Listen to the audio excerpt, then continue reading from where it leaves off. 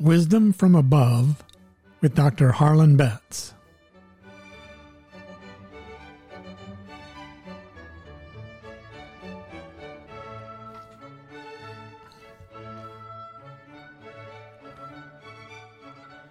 Welcome, podcast friends. This is Dr. Harlan Betts. The goal of Wisdom from Above is to go beyond the reasoning of man to the revelation of God. We believe that we can discover the wisdom of God by going to the Bible. I'm so glad you've chosen to make Wisdom from Above a part of your weekly listening. By the way, this is the 40th podcast of Wisdom from Above. And this podcast marks the second of our fourth season. Our fourth season is focusing on dangers infiltrating the church. In the first episode of this season, I noted that we live in a postmodern world that is characterized by relativism, skepticism, and subjectivism. Those three characteristics have impacted the culture, the church, and Christianity. One of the movements pushing postmodern thinking into the church is progressive Christianity. Progressive Christianity has no official headquarters, no official leaders, and no official doctrinal statement. Consequently, there's a wide spectrum of beliefs within the progressive church movement. However, there are several key leaders within the progressive Christian movement who have shared their teachings in black and white. Brian McLaren, Dan Kimball, Rob Bell, Leonard Sweet, Doug Pagitt, Alan Jones, to name a few. Through their teachings and through their websites and churches that are dedicated to progressive Christianity, we can identify the main beliefs of progressive Christianity. I am drawing heavily on books by Rob Bell and Brian McLaren, podcasts by Lisa Childers, blogs by Al Mohler, and 3 articles on the emerging church by Gary Gilley for much of the material that I'm sharing in this mini-series of 4 podcasts on progressive Christianity. Dan Kimball, author of The Emerging Church, says that the church must deconstruct, reconstruct, and redefine biblical terms. Well, what things do progressives want to deconstruct? Rob Bell, author of Velvet Elvis and Love Wins, makes it very clear that they want more than just minor changes. Rob Bell says, I don't mean cosmetic superficial changes like better lights and music, sharper graphics and new methods with easy-to-follow steps. I mean theology, the beliefs about God, Jesus, the Bible, salvation, and the future. We must keep reforming the way the Christian faith is defined and lived and explained. He goes on to give an example that I found rather shocking. If it could be proven that Jesus had a real earthly biological father named Larry, and that the virgin birth was just a bit of mythologizing the gospel writers threw in, could you still be a Christian? And Bell says, yes. Yes, you could still be a Christian. He doesn't see a belief in the virgin birth as essential. He goes on to say that if our faith depends on doctrines like the virgin birth, then it wasn't that strong in the first place. Wow. In those few sentences, Rob Bell has undermined the deity of Christ, the virgin birth of Christ, the incarnation of Christ, the unique fully God, fully man nature of the virgin-born Christ, the inspiration of the Bible, and the inerrancy of the Bible. All of those have been undermined or denied by what he just said. We're talking about some major deconstruction and reconstruction of the faith. Let's look at a few of the doctrines and see what progressives are saying.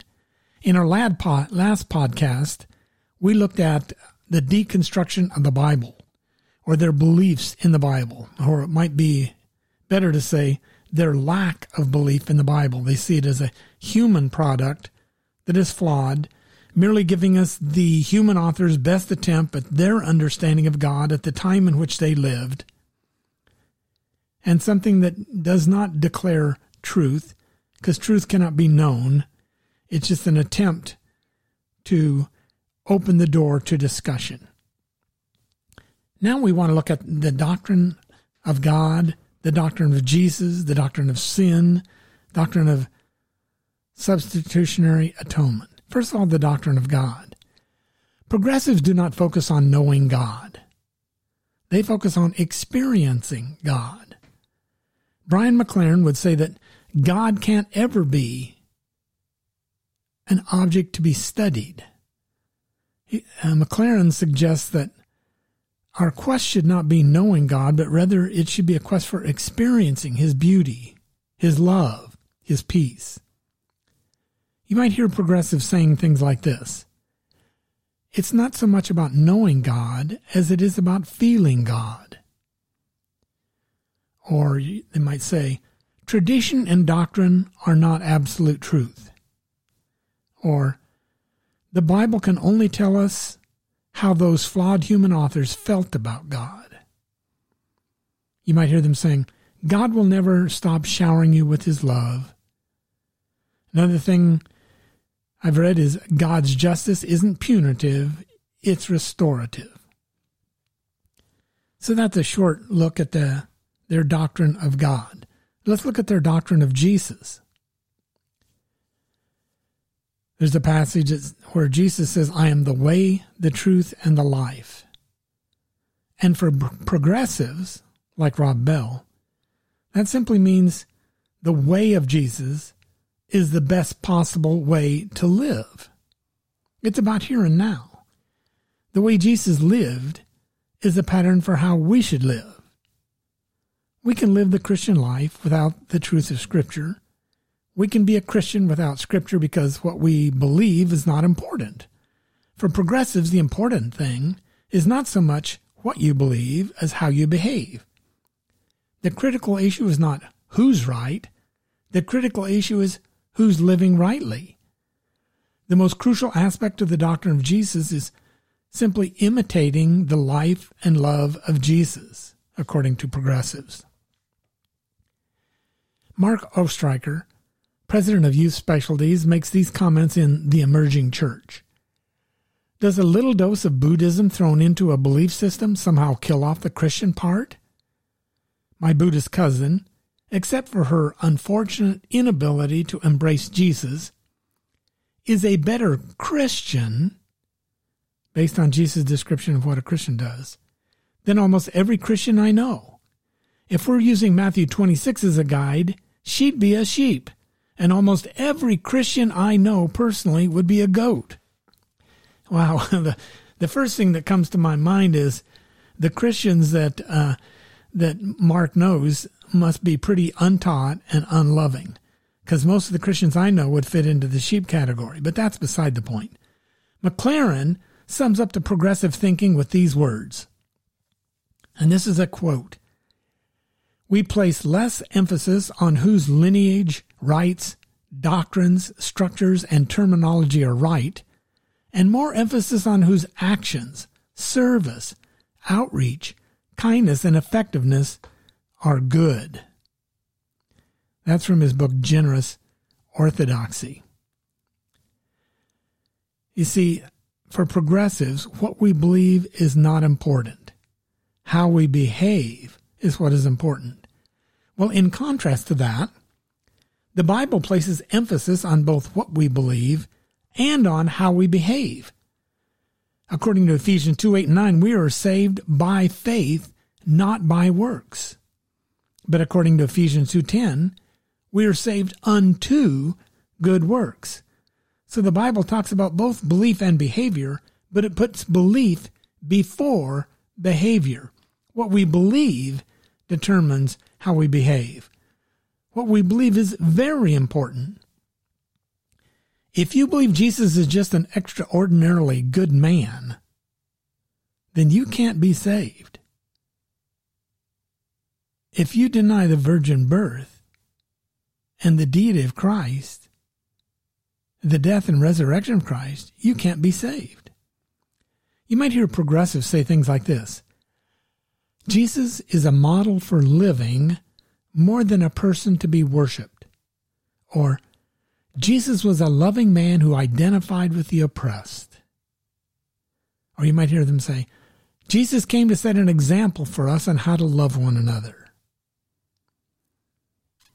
Or this is a good one. They say, imitating Jesus is more important than worshiping Jesus. Or Jesus was a highly evolved human being, good, kind, loving. Life is more about humans becoming gods than about God becoming human. Or, as I mentioned earlier, you might hear them say it doesn't matter what you believe, what matters is how you behave. So that's their view of Jesus, a very weakened view of Jesus. A Jesus who might be a wonderful man, but not truly God. Jesus who might have lived a life that is worth imitating, but a person who's not worth worshiping. Now let's look at the doctrine of original sin. Maclaren writes in his book, Generous Orthodoxy, many of us have grown uneasy with the doctrine of original sin. Progressives say that sin did not separate Adam and Eve from God. Shame separated them from him.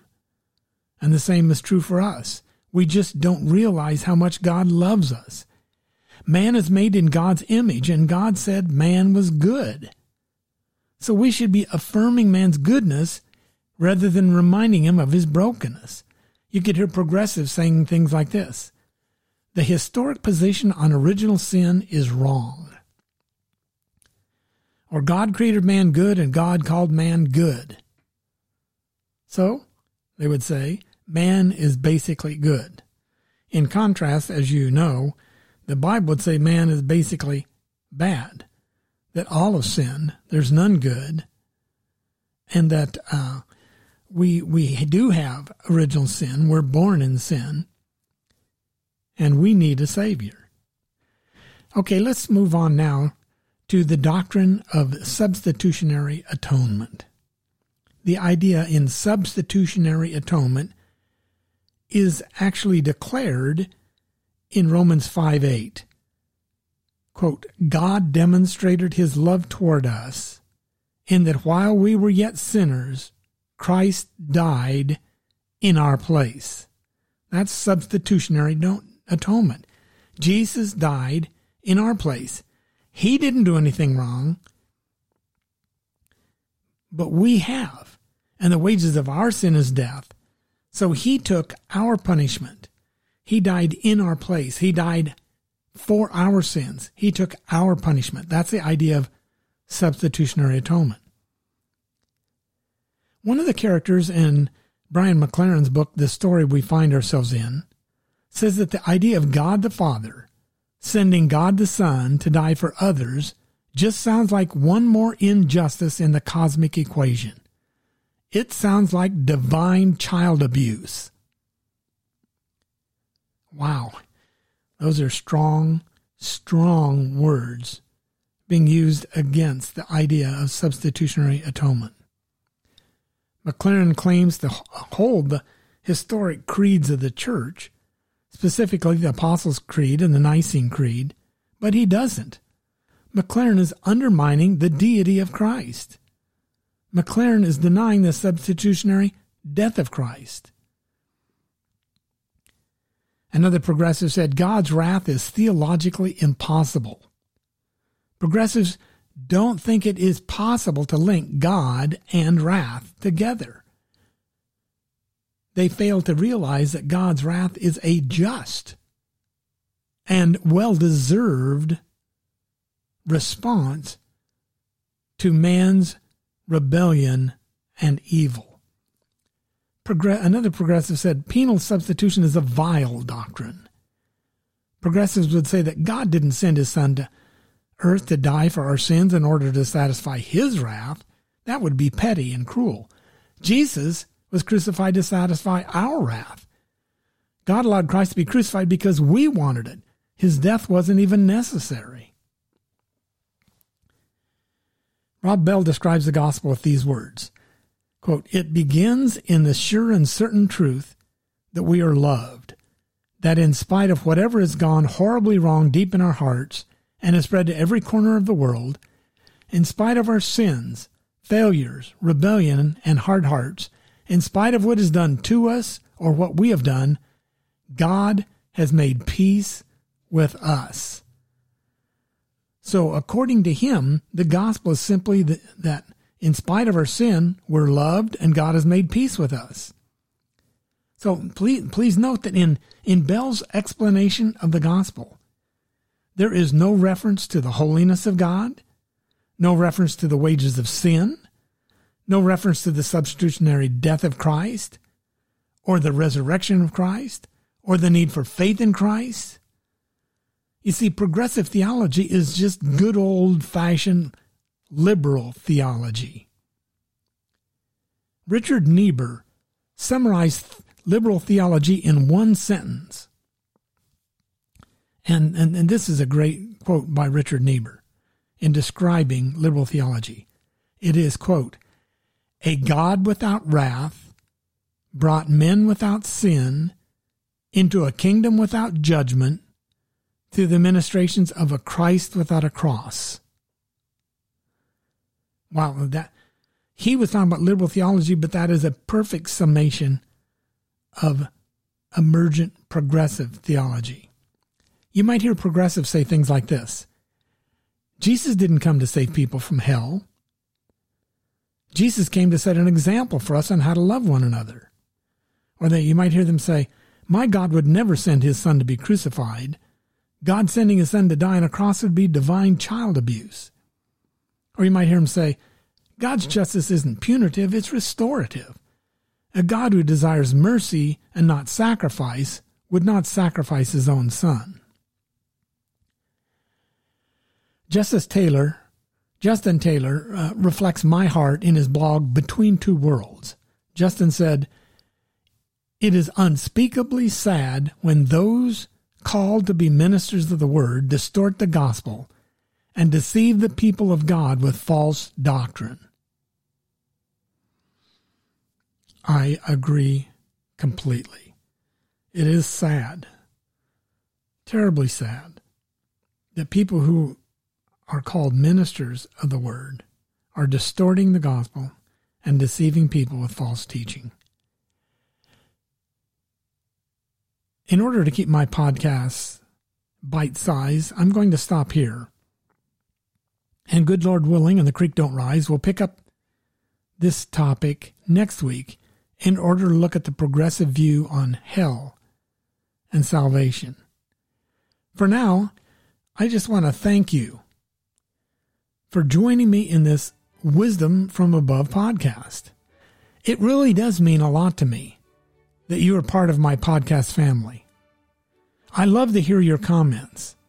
Please just leave them below or contact me at harlanbetts@gmail.com. And please help me grow this podcast so that others can learn and grow with us.